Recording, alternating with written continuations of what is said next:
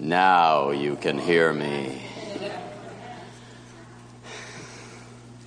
So some of us were here emptying out the attic and other parts yesterday. Thank you for everyone who made that a wonderful, fun day. Wasn't that fun?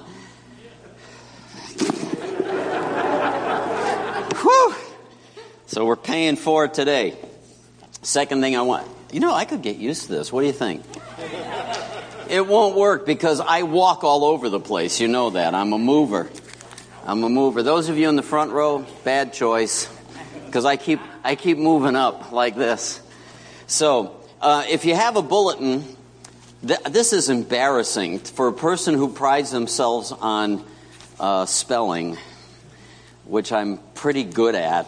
But I had a typo, and spell check doesn't help you on words that look exactly the same, you know what I mean? So the second point down, a peek into history, was supposed to be a peek. Although the event is kind of a peek. So I could lie to you and tell you I meant that, but I didn't. So I'm going to be honest. Is that okay? All right. I had a reaction from last week, so I need this really cranked up, this video clip. I want to show you something. It has something to do with how I felt after last Sunday. You want it for yourself! Bilbo Baggins! Do not take me for some conjurer of cheap tricks. I am not trying to rob you.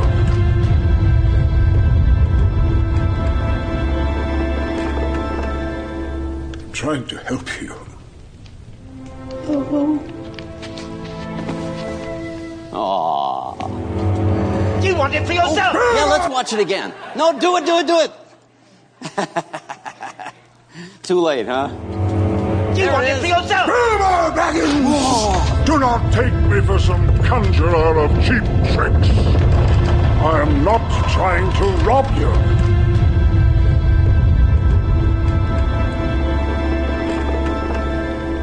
I'm trying to help you. Oh, I like the end, too, there. That's good. Which characters do you identify with in Lord of the Rings? Are you a hobbit? Some of us are, right? Give me some tea and crumpets. I'll hide in my little... And maybe you're Bilbo Baggins. I relate to Gandalf, because I'm gray. Gandalf the Gray. But I love that scene. Here's why I did that. I'm up here last week, and I was preaching kind of hard for me. I glance over at a friend of mine, and I said, I probably am sounding a little ferocious. And he goes, So I felt like Gandalf there. Bilbo Baggins. Don't take me for some cheap conjurer. I'm trying to help you. And that really was my motive. I'm trying to help you. So I'm waiting for the congregation to go, oh. I can tell that's going to happen. All right. So, this morning I want to talk about the indispensable requirement. We've been talking for 2 weeks about, lessons in leadership. Now what did I do? Let me see if I can get the first one up. How come it keeps doing that? Let me try it again.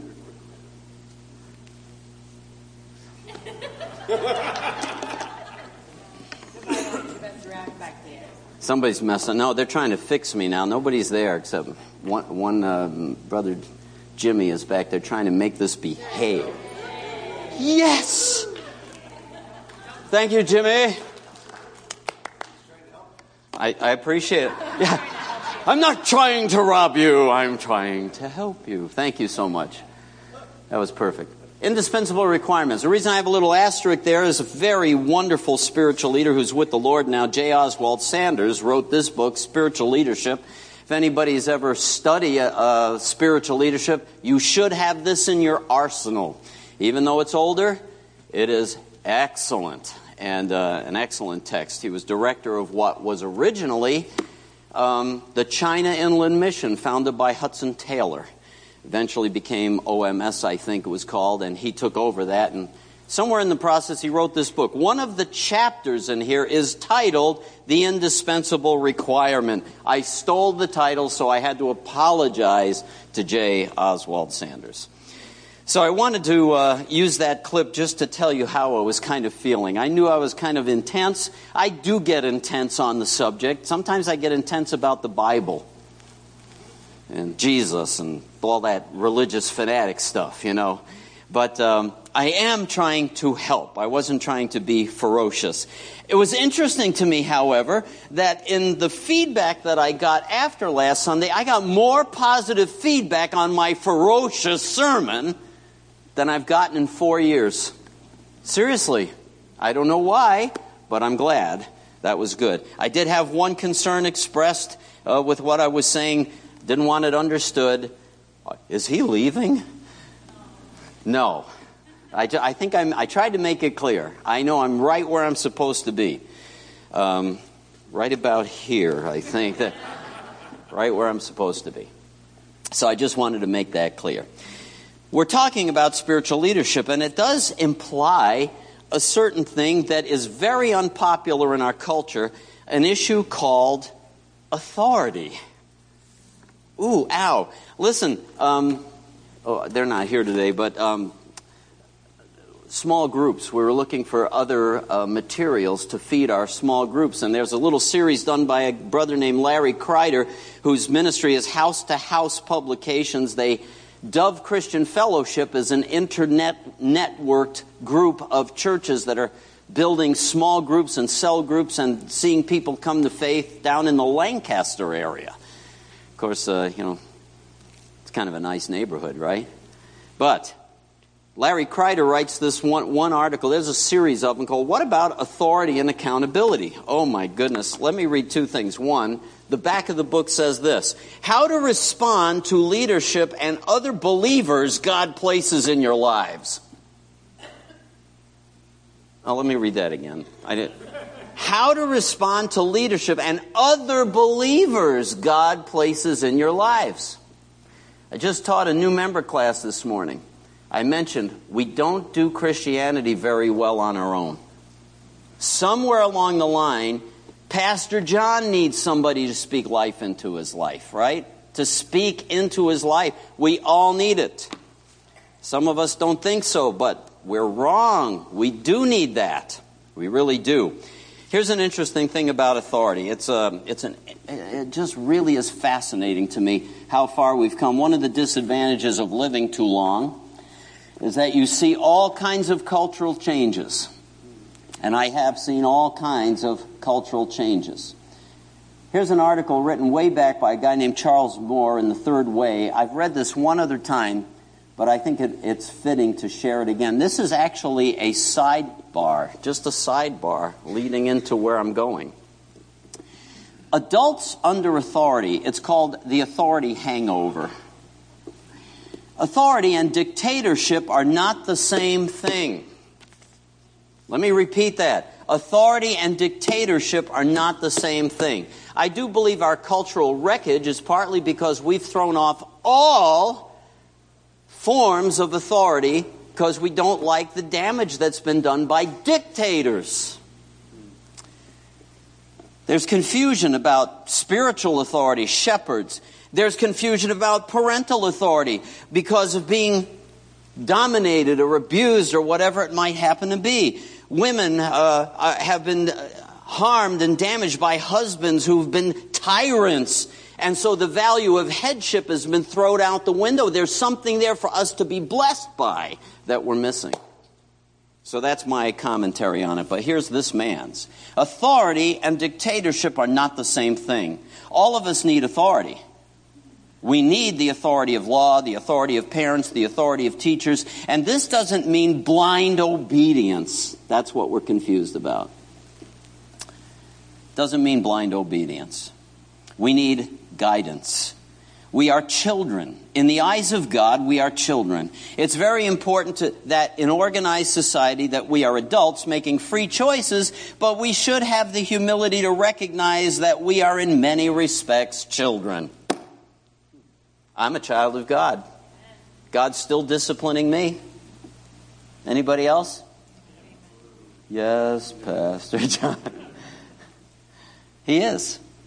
We had a great party in the 60s and thereafter over the destruction of authority. And now we've got the hangover. I love the way he says that. In the 90s, this is where he's writing, we know that we've got something wrong. We're pessimistic. The 60s were very silly in many ways, but it was optimistic.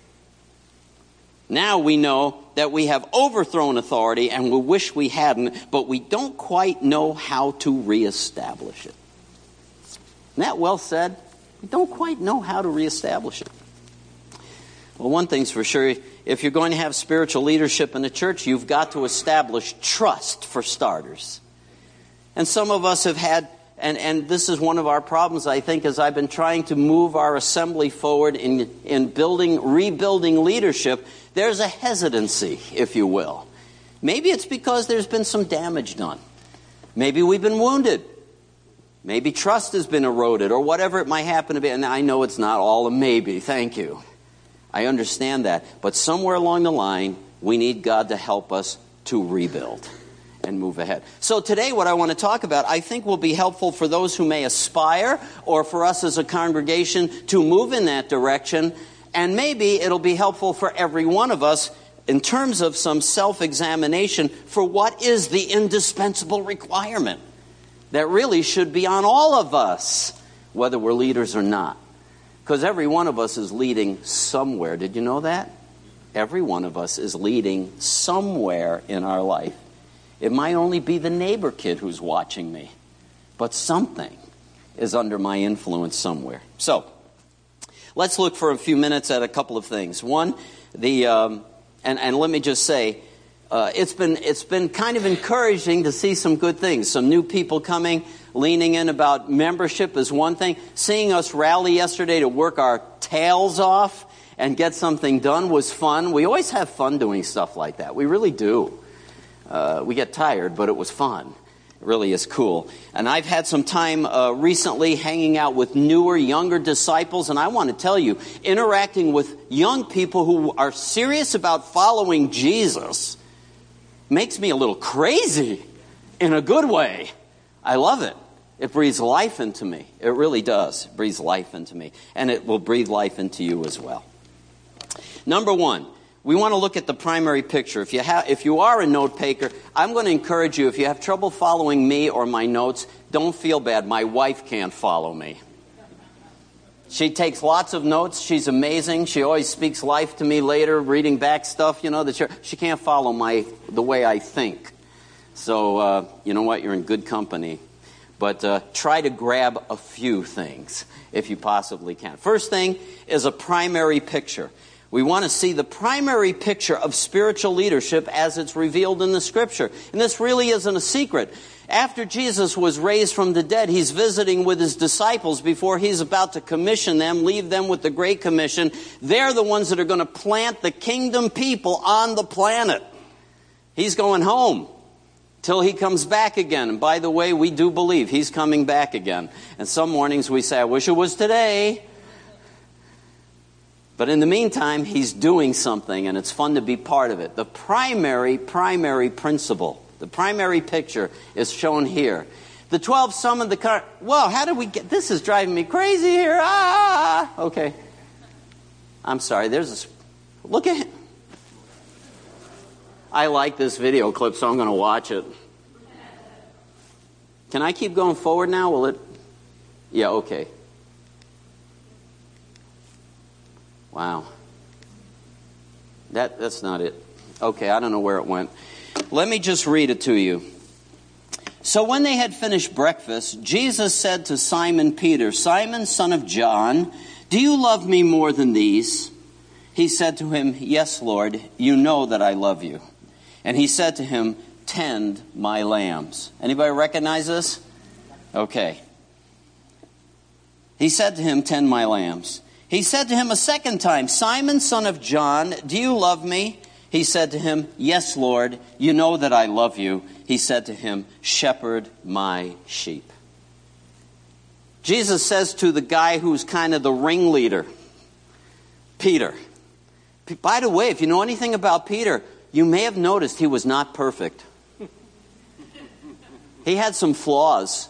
He tended to be he was more ferocious than me and Gandalf on occasion, right? Out comes his sword. I'll take the guy's ear off. Jesus says, would you stop this, please? Yeah, Peter had, he wasn't perfect. But God is saying, lead my team here, and you guys are going to do these two jobs. Tend my sheep, feed my lambs. Tend my sheep, feed my lambs. He doesn't say, I want you to build a glass cathedral. He doesn't say, I want you to invent fantastic fundraising programs. He didn't say, I want you to be able to come up with great, exciting programs that the neighbors will say, woohoo! That might work and that might be okay, but the primary assignment was what? Shepherd my sheep. David, the end of one of the Psalms, he shepherded his people with skillful hands. That's God's description of a man after his own heart. Shepherd my sheep. Two words that he used. One is Bosco. Anybody remember Bosco chocolate mix? You're old. Anyway, Bosco. You mix it up, and that's the word, only with a K, Bosco. To feed, to tend animals, if you will. And the second word is poimaino, which is the word that is used to describe pastors and teachers that we looked at last week. A pastor, one who shepherds, who tends sheep. So feed and tend. Sidebar comment. Have you ever been around sheep? For real? We know about it in pictures. Welcome back, by the way, Rachel. Thanks for singing. You ever been around sheep? Oh, they're fun. People say they're just dumb sheep. They're really not dumb. They're scared. Not that any of us are ever fearful or scared. Are you all here? Everybody here? Okay. I'm talking about you, right? We're fearful and scared sometimes, right? Sometimes we're scared to tell somebody that what they're doing is wrong, especially when it's affecting us. How many of you like to swallow it more than deal with it, right? Anybody know? You know what I mean. Then you get frustrated and you get grumpy about it, and then your wife says to you, it's time to have a meeting. Okay. But we're fearful, right? Not dumb, fearful. But the sheep around shepherds, I had a family in my church that had a farm and they had sheep, and so I got up-close illustrations. And once in a while they misbehave too, but they know their master's voice. They didn't know who I was. I'd walk into the pen and they're like, backing off. And they sound pretty much like that. And then Sue would come out. Sue goes in. Come on. They run right over. Boy, am I hurt, So much fun. My sheep hear my voice and they follow me. Professor Malfers, who's written a lot of church leadership books, mentions that primary job of shepherds, pastors, is to lead, protect, and teach. Lead, protect, and teach. That's called feeding, right? But here's the trick. When my friend Sue would let out the sheep into the grazing land, she didn't grab them by the scruff of the neck and shove their face down in the grass and say, eat. See, I love this. Oh, I have to leave, Pastor, because I'm not being fed. Really? It's not our job to shove it down your throat. It's not our job to open your mouth and force feed. Your job, as I lay it out, it's your job to eat it. It's your job to take it in and go, aha, what does this mean for me? How do I apply this? Is there something here that the Spirit's saying for my life? Which is why, and this is another sidebar, why when I visit other churches and I listen to a pastor who may not be the most exciting preacher I've ever heard, I go asking God, is there something here for me? You know why? Because God is sovereign. He doesn't care whether he's a better or worse preacher than me. He doesn't care. God doesn't care. He can still take something completely The Spirit might have dropped something into the guy's head that he said, and all of a sudden I get convicted. I hate when God does stuff like that, but he does. I go expecting some kind of feeding. Holy Spirit, speak into my life. I have been trying to work this issue in mentoring and group and what have you, that just sitting and listening to data is not a deed of righteousness. You're not serving God doing that per se. It is a sense that we serve God by coming to worship and hear the Word of God. It is an act of worship, but I need to take what I learn and make sure it gets down into my shoe leather. That's the job that I have. Right? So the sheep are tended. They're led to places where they can feed. It's their job to eat. Enough of that, right? Thank you, small group leaders and teachers with kids downstairs, whatever role you're fulfilling. That is part of the job of shepherding Jesus' sheep. So thank you. We have hope for future co-shepherds, elders, but for now, with our process, the way it's been working, you've noticed that there are a couple of names for deacon in the bulletin, and we have two, and we're going to add two, and we're going to have some very clean, clear instruction so that we can lead the congregation together. So that brings me to the peek into history, P-E-E-K, into history, all right? And this is the passage there. The 12 summoned the congregation of the disciples and said, anybody remember this? I don't want to read the whole thing. If we were to turn to the passage in the book of Acts, well, actually, I'll leave that up there. You'll recognize it when I get to it. Let me just read this to you. The church was flourishing. You know, it started out with that wonderful 2,000 to 3,000 conversions on the day of Pentecost, and it kept growing. Now, at this time, while the church was growing, Acts chapter 6, the disciples were increasing in number. You get that? Disciples were increasing in number. A complaint arose on the part of the Hellenistic Jews against the native Hebrews because their widows were being overlooked in the daily serving of food. And the 12 summoned the congregation of the disciples and said, "It is not desirable for us to neglect the word of God in order to serve tables, but select from among you, brethren, 7 men of good reputation, full of the Spirit, full of wisdom, whom we may put in charge of this task, but we will devote ourselves to prayer and to the ministry of the word." So there's a conflict. Yes, this exciting community filled with the Spirit, growing like crazy, and trouble arises. Can you imagine?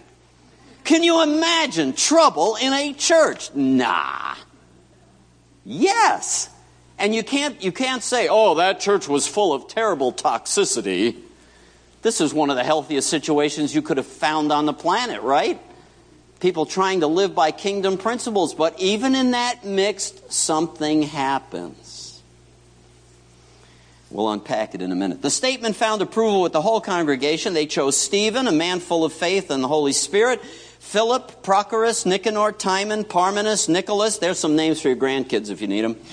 A proselyte from Antioch. And these they brought before the apostles, and after praying, they laid their hands on them, and the word of God kept on spreading, and the number of disciples continued to increase greatly in Jerusalem, and many of the priests even were coming to the faith. In other words, they solved the problem, and the kingdom kept expanding.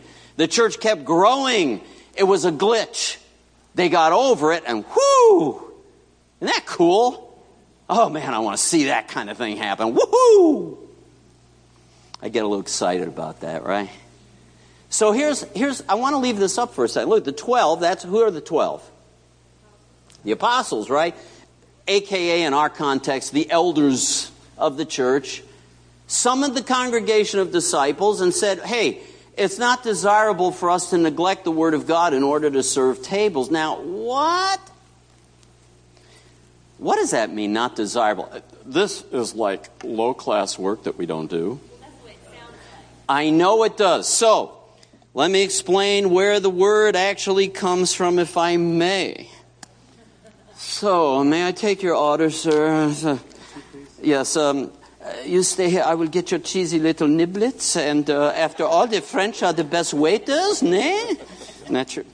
You guys don't get out enough. That was Johnny English, man. Come on. Anyway. I thought you would like that, but you didn't. Okay, so the point is, that is exactly what that word means, to serve tables, to wait on tables. The word diakonias, diakonia, deacon, recognize the name. Deacon is the word to wait on tables. That's the root of it. But the application meant to be a servant, which was more broad than just waiting on tables. When the apostle said it's not desirable, he's not saying this is beneath us. Listen, in ministry, you do all kinds of things that you wouldn't normally want to do. You know what I mean? My wife and I met at a camp working with limited children and cleaned all kinds of things that I wouldn't have thought that was part of ministry, but by golly, it surely was. And it's good for you. What? You have a picture on your phone of me in the dumpster. Thank you so much. Domo arigato. As if you're going to say, can we work this out, or what is the point? Yeah, I was in the dumpster shoveling stuff so that we could get as much in there as we possibly could. That's what I mean. It's exactly right. It's not below me. Actually, it was above me. I had to climb up and get in. But anyway, it's not below me. And you said you were unnecessary. And I said I was the well, then someone else would have had to get in there. That's the whole point. It wasn't below. The word there is, it's not beautiful. It's not. Have you ever heard the expression, good things are the enemy of the best things? You ever heard that?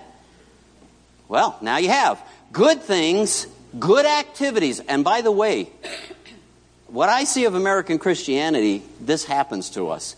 We're occupied with so many good things that are the enemy of the best things. The kingdom, the impact that we can have for Jesus is set aside because we're wrapped up with lots of good things. They're not bad. It's a good thing.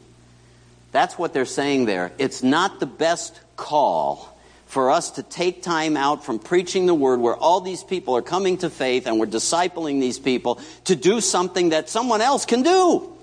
And so, pick out some people who can handle it and resolve the problem. Let me read something from Mr. Kreider. Actually, there were four of them. Larry Kreider, Ron Meyer, Steve P., and Brian Souter. They're all, in fact, we had Brian Souter speak up at our church up north when we were training for small groups. Just a great group. In his book on the role of elders in the church, Larry Kreider, I think, put this part in. The problem of food distribution, which prompted the need for deacons in the early church, did not just require mature people who were willing to serve. Deacons certainly were not just those who could move furniture, bake a cake, or make soup, or perform some other physical task. That's what they were doing, but where do you get the implication? I love the way he fleshes this out here. They were full of the Spirit and wisdom and faith. Inner character qualifications like being blameless, not greedy, of honest report, not being double-minded were necessary to get the job accomplished. Why were these things important? Here it is. It seems that more was at stake than simply distributing food. The problem in the Jerusalem church was not just to get nutritious baskets of food to widows. The real reason the Greek widows were not being given food was because they were considered second-class citizens. No! That happens in churches? Grecian Jews felt ostracized, started complaining about the problem. So the deacons really, listen, they had to be wise men who could deal with the prejudices of the day and the bad attitudes that came with it. Uh-oh. Deacons needed to be courageous individuals who were not afraid to lead by making wise and godly decisions in times of crisis. Can you picture it?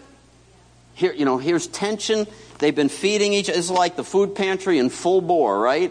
And certain people are like, why are we being treated like this? And there's something going on with you. Oh, I don't really like those kind of people, so I don't want.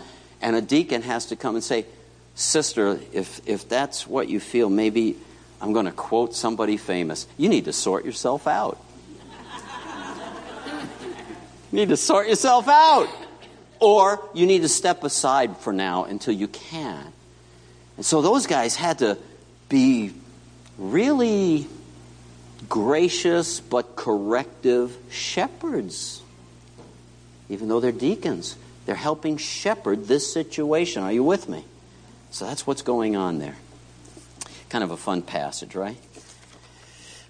And it's debatable whether that was the foundation of the deacons, but not to me it wasn't. It's pretty obvious from my chair. But some people like to be sticklers about that. So they summoned the congregation. They brought it to solution. And now, as a result, the congregation grows. So what were they looking at primarily, or what was the most necessary thing? The next point is a pertinent need. Where I got my title, Sanders' chapter on the fullness of the Spirit in a person's life. Here's what the Scripture says. Select from among you, brethren, 7 men of good reputation. That does not mean perfect. Nobody's perfect. All right? We already mentioned that Peter wasn't perfect. None of them were, and none of us are. But the reputation means I would notice that this person is seeking to follow Jesus. It's as simple as that. He's seeking to follow Jesus. But full of the Spirit and of wisdom, whom we may put in charge of this task. In other words, they're not afraid to lead. They've got some intellectual, what's the word? Emotional, what do you call that? Emotional intelligence. And interacting with people to help them and coach them along and get past the issue. That's all. Hey, let's do this. Let's make this work together. And they have that spirit, but they are under the control of the Holy Spirit. If you read the story of the deacons, I named one of my sons after Stephen, the one who was the first martyr in the New Testament there, the book of Acts, and Philip. Both of these deacons go out and start preaching the gospel. One of them's doing miracles. So not to put any pressure on you deacons, but I want some miracles around here next year, right? So, literally, that's what happens. And phenomenal manifestation of their continued growth and moving on in kingdom work. I've had a picture in my mind. Once in a while I get these pictures in my mind. Some pictures I won't tell you that I get in my mind. But thank you so much. But the one I'm thinking of right now, I shared it with a small group the other day, and I said, it's probably not a positive, but everybody's reaction to it was positive. So try to read through it in the right way. You ever go to the airport with big planes, big jets? I lived down in Queens when I was a kid. Coney Island and the Rockaways was nearby, and the planes going in and out of JFK went right over. There was a place on the sand you could pull off and just watch these things come. They looked like they were going to hit you, just coming down. They were so close, just a little bit higher than the ceiling. You could hit them with a rock if you wanted to. That's how close. The wind, the draft that follows that. You know what I'm talking about. So if you ever watch a jet taking off, everything that's loose on the... Now, I use the word debris. It's a bad word. But all the debris on the runway goes... You didn't hear me. It goes... You follow? And don't think of the debris as negative. Think of it as positive things. I've had this picture in my mind. A while back I mentioned everything rises and falls on leaders. How they lead.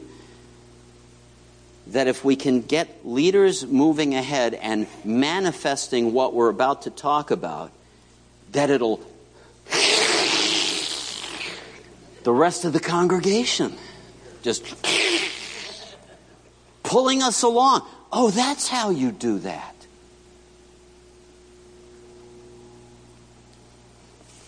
That's how you intercept that unhealthy behavior. That's how you reinforce what is encouraging. That's how you speak life to other people. I can do that. I meet with Mr. Barry in the school almost weekly. So a while back it was in our bulletin. I'm going to put it in again down a few weeks out. Somewhere I'll be putting it out again. The 9 rules of respect. Does anybody remember that? The 9 rules of respect. And I'll put that in the bulletin. But the whole point, he said, I took this thing and he's handing it out to the teachers. Because, even in a school, once in a while in a Christian school, there arises a conflict among the Hellenistic Jews and you know what I mean. You get what I'm saying? And so he's handing out, here's the 9 rules of respect. If you have a problem with me, come to me. Not to somebody else.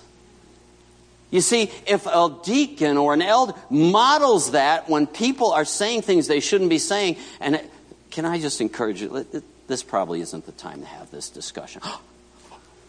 That's how you do that. I can do that. They might get mad at me. Yes. Oh, well. But it's easier to let somebody else handle it for you. But they don't. That's the problem. So, there are times the Holy Spirit will check you and say, this isn't my place. I really can't speak into this. Like somebody's picking on me, I'm not going to be the one to go and say, you mean stop picking on me. Yeah, I need somebody else to rebuke them. So it's not about me, because it's not about me. It's about sinning or doing righteousness, one or the other. So helping us grow to model true community. How many weeks ago did you preach, Tim? 2 weeks? Yeah, 3. Sometime soon, back, Tim preached. There was one bullet in his sermon that kind of riveted. This is what I'm talking about, how things get your attention. There was one bullet in his sermon that kind of riveted into my head. It was the word change. Change. Do you understand? Changing is normal. Everything changes, right? But if you're growing, you have to be changing. I am so glad I changed from where I started as a new Christian. I was not very pretty. I'm not saying I'm very pretty now. Although I will say my wife says I've gotten better looking in my old age. And looking at my old pictures, I agree with her completely. At least I can hide behind a beard now. But anyhow, the point is, where I started was pretty ugly.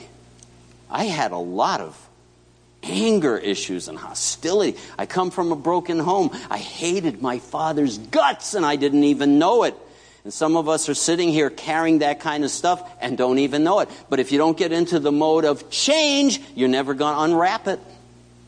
Because God wants you to change. He wants spiritual formation to happen. For you to be transformed more and more into the image of Jesus. Let me just read a couple of things. I have said this a long time ago. I keep looking for fat people. I do. Fat people. Faithful, available, teachable.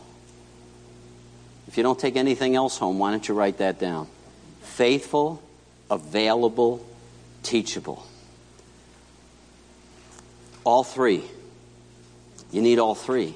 Faithful, available, teachable. There are people that are available, not very teachable. There are people that are available, they might be more faithful, but not teachable. You see what I'm saying? People might be teachable, but they're not here. They're not available. Go down the line. You get the idea. The Spirit of God, the Holy Spirit, J. Oswald Sanders says in his chapter, The Indispensable Requirement, which I stole from my title, the Holy Spirit does not take control of any person, any body of men against their will. He doesn't take over against your will. He won't force you to obey him, per se. When he sees elected to positions of leadership men who lack spiritual fitness to cooperate with him, he quietly withdraws and leaves them to implement their own policy according to their own standards, but without his aid. The inevitable issue is an unspiritual administration. This is why I get dogmatic about it. I want people who are at least taking seriously their walk with Jesus. Because those are the ones I want to be led by. People who think they've arrived, they have nothing else to learn, dangerous. Dangerous. Don't know how else to put it, really. It should be noted that each of the interventions of the Spirit has had an objective of bringing gospel to other people. I'm going to bring up an old sermon. Somebody I think you know, Trevor Nauta, preached a message here just before I got here, a few years before I got here. I just recently listened to it. And there's a good point to what he said relating to what Mr. Sanders said. The Spirit is in the business of making us like Jesus so that we can win the rest of his sheep who belong to him that are not yet in the fold. Reduced to its simplest terms, what does it mean to be filled with the Spirit? Do you need to roll on the floor? Do you have to speak in tongues? Do you have to have some kind of exceptional experience? Are those ever true? Yes, they are. Sometimes they are. But is that what's necessary? Here it is. Reduced to its simplest terms, Sanders says, to be filled with the Spirit means that through voluntary surrender and in response to appropriating faith, the human personality is filled, mastered, controlled by the Holy Spirit. The very word filled supports that meaning. The idea is not of something being poured into an empty vessel. That's how we think. We think like, oh, here's a glass, we fill it up, then it's filled. That's not the picture. It has to do more with the control that it has. The very word fill supports the meaning. That which takes possession of the mind is said to fill it, said Thayer, the great lexicographer. That means dictionary, Greek dictionary, right? The usage of the word is found in Luke. They were filled with fear. In John 16, because I have said these things to you, sorrow has filled your heart. Their fear and sorrow possess them to the exclusion of other emotions. Do you understand what that's saying? So, I was so filled with fear, there was no room for courage. I was so filled with sorrow, there was no room for joy. You get it? That's the idea of being filled. So being filled with the Spirit, no room for the flesh to push me around. That is what the Holy Spirit does when we invite him to fill us. It's not some big secret. It's an availability. And you can see it when people are growing and you see the lights coming on and the Holy Spirit is wooing them and working with them and illumining them. Have you ever been in the middle of a conversation and had the Holy Spirit say, shut up? Right in the middle of it. Yeah, it is, especially for preachers. It's terrifying. It's shut up. Okay. Well, what else were you going to say? I don't know. I'm not allowed to talk right now. No, you don't do that. You just, actually, some of you have heard me say it. I'll say, I'm going to hold that. I'm being checked. The Holy Spirit is checking me. You know what I mean? Checking me. See, if you're having that experience once in a while, maybe your pattern is allowing yourself to be filled with the Spirit. Be encouraged by that. Be encouraged by it. Keep it up. Expect more.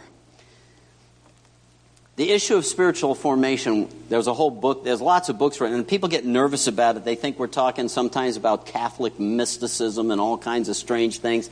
Spiritual formation is simply becoming like Jesus. I don't know how, it's really what our old timers would say, sanctification. Anybody here know what justification is? Right? Justification is, some of you, anybody here know what justification is? Anybody? Hello? Talk. Hello? Anybody? Okay. I must be ticking people off or something. I don't know. Justification is the thing that God does to us, for us, when we become Christians. He declares us just, righteous, because the righteousness of Jesus is placed on us. We're justified, right? Even though we were sinful, Jesus has rescued us and given us life eternal. The next word goes with it, sanctification. Anybody want to guess what that is? Yeah, becoming holy. We're sanctified positionally, but we're also starting a journey of being sanctified, made holy experientially. And that's what spiritual formation really is. So, a guy named Mel Lawrence wrote a book, The Dynamics of Spiritual Formation. He said, the ministry of the church is nothing less than the business of soul shaping. Though people attending church rarely seek so much, and we frequently settle offering far less. Do you remember John Ortberg's book I quoted from a few times, Everybody's Normal Till You Get to Know Him? Remember that one? No, The Life You've Always Wanted. That was the one where Cranky Hank, or whatever his name, You know, he's been a Christian for 15, 20 years, and he's still as crotchety and cranky as when he first got saved.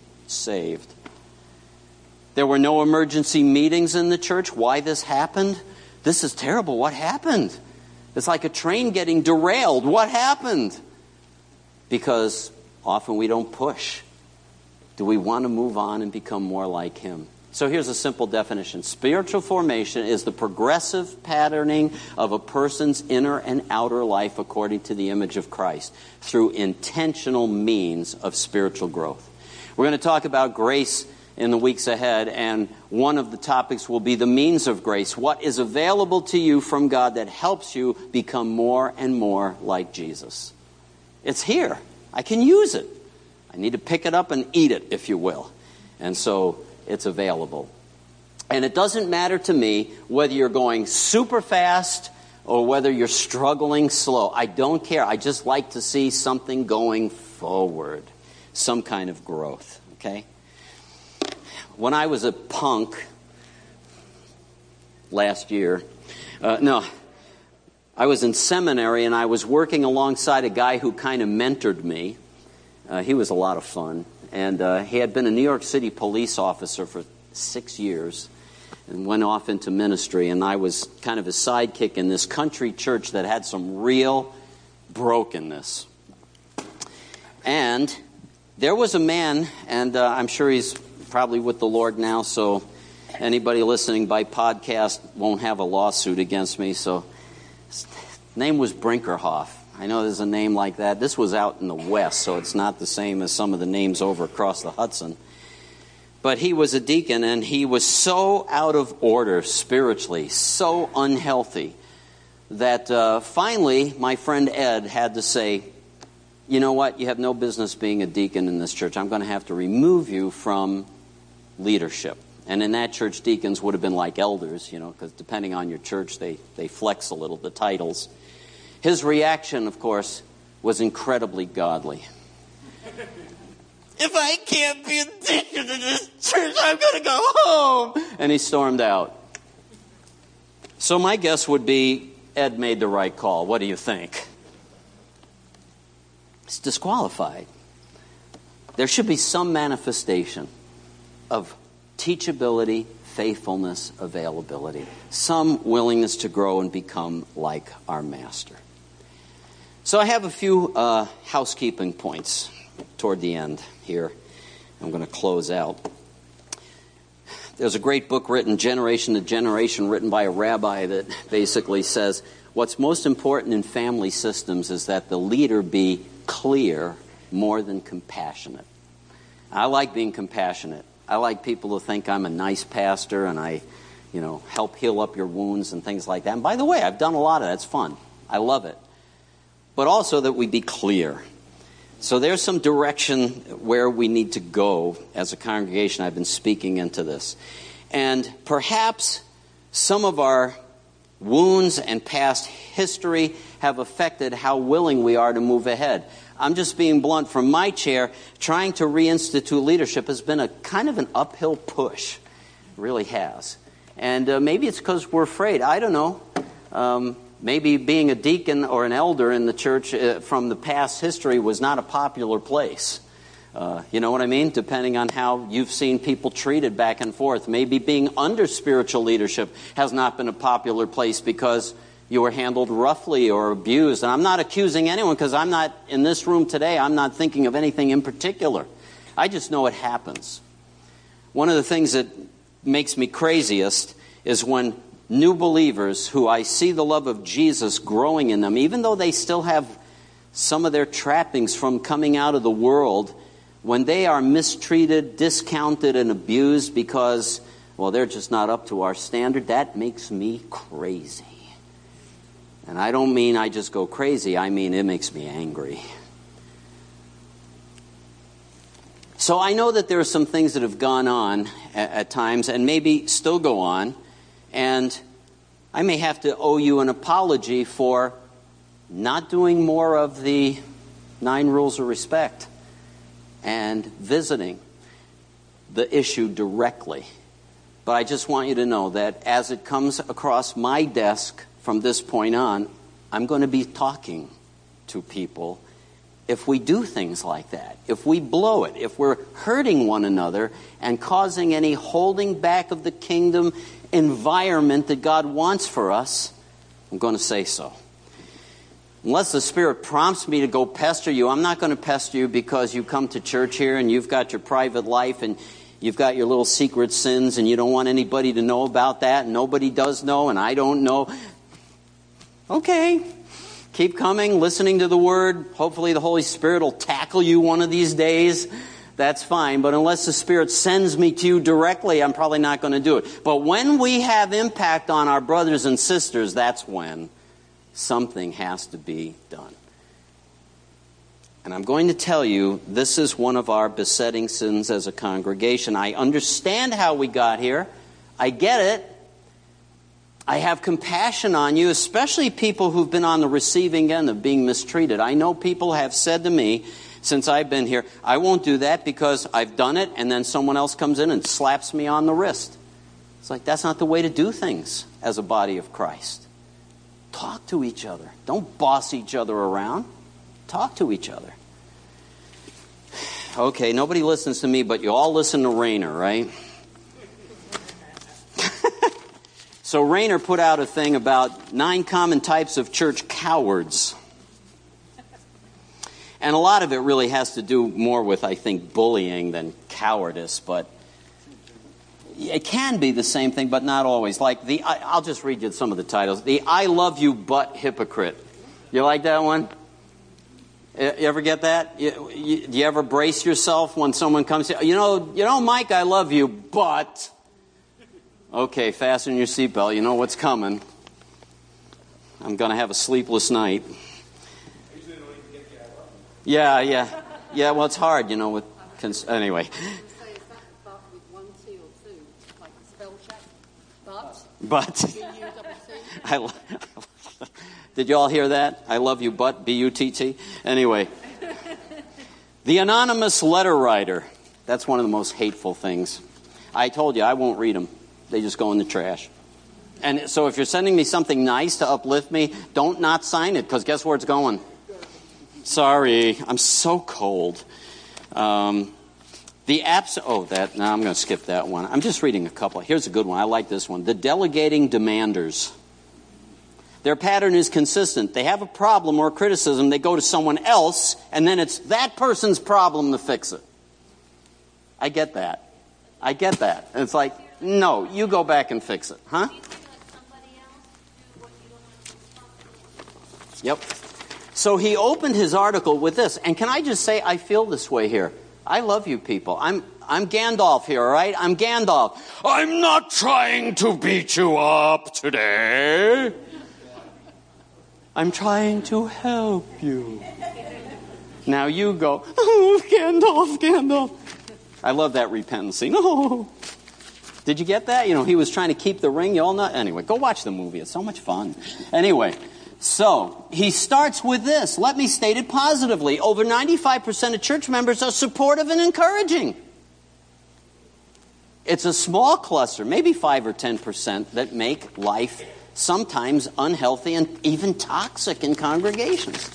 It doesn't have to be. But they'll keep doing it unless we speak up, right? Here's the last bullet. The silence is golden groupies. Unfortunately, in many churches, these members are not often the exception to the 95% statement I made above. 95% really good folks. Too many members, far beyond the 5% problem, remain silent when they see unfair criticisms, bullying, and other toxic behavior. Hey, isn't Jesus' kingdom at stake here? Isn't it more important than whether Mr. Brinkerhoff is going to break down crying and run out of the meeting? Or someone's going to get mad at me because I had the gall to tell them that cussing out their brother was wrong? Isn't the kingdom more important than that? I think it is. But I am going to say, I have patience and I understand how we get here, because this isn't the only congregation that wrestles with this, or Rainer wouldn't be writing this kind of stuff. which goes out to thousands of churches around the country, right? But there's hope. We can lay hold of, seek after that pertinent need, the necessary, indispensable requirement to walk in the Spirit. And if I step in it, this is what's fun about it. If I step in it, I just stop and go, Brian, I was really short with you yesterday at the food pantry. You know, you threw that meatloaf at me and I was not happy. And I just dressed you down. Would you forgive me for that? And then we'll move on. We'll move on. He didn't throw it at me. He put it under my seat when I sat down. Trevor Nauta, when he preached here, was talking about the children of Israel. They get the promised land, they're living there, and then they start getting oppressed by their enemies. Why did it happen? And he made a very simple statement. They forgot their primary reason for being there. Primary reason for being here is to preach the good news, see us become like Jesus, and get as many other people winsomely dragged in here as we possibly can. We forget that, then we start being territorial and controlling and argumentative and everything else because we all want it our way. But it's bigger than us, right? It's a lot bigger than us. So let me encourage you today. You may be somewhere in your spiritual life, and I never hear much. It's kind of an odd thing. I'm here to help you. Mr. Gandalf, I'm here to help you. If you're stuck, come talk to me. If you're seeing somebody else being wounded and you feel like you're not the person that can't intervene, come and talk to one of our shepherds. But don't just let it keep happening. We have a great and glorious gospel of grace that forgives and cleanses and purges and helps us reset the dial and start over. And it's a liberating thing when I can talk to somebody that I know I've wounded and I know I have their forgiveness and we move on. There's a great thing on the 9 rules of respect. There's extra comments at the bottom. One of them is, we have a talk, we realize we misunderstood each other, and then when we're all done, we're done talking. I say, are we done? I love that. Is there anything else you want to say to me? Say it now. And then, are we done? Which means, if we're done, I don't expect to hear later that you're still mad at me. We're done! And we move on. Doesn't mean we're always all the best of friends, but it does mean we're part of a grace community. We have a requirement upon us, the indispensable requirement to start changing into the nature of Jesus. And all of God's people said, amen and amen. Let's stand together as we close. So glad you were here today. Hopefully it was helpful whether you're planning to be a deacon or an elder or the Pope. It was still helpful to you, and I hope so. Let's pray together. Are you applying for that? Is that what you're telling me? Okay. Thanks for your people, God. Thank you that we're exactly what we started talking about. We are your sheep. We're not dumb. We talk about dumb sheep, but that's not really true. We're fearful, and we're fragile, and we make mistakes, and sheep get out in the wrong places, and the shepherd has to drag them back. And he's got to pull the nettles out of our fur, and he's got to repair our broken legs, and got to make sure that we're fed and all of that. But Lord, we are your sheep, and we do have a gracious Savior and shepherd who can make us like him. So help us be like that, we pray. We'll bless you and thank you for every step forward that your little ones take in this next week and in the year ahead. In Jesus' name and for his name's sake we pray. And all of God's people said, amen and amen. God bless you. Have a great afternoon.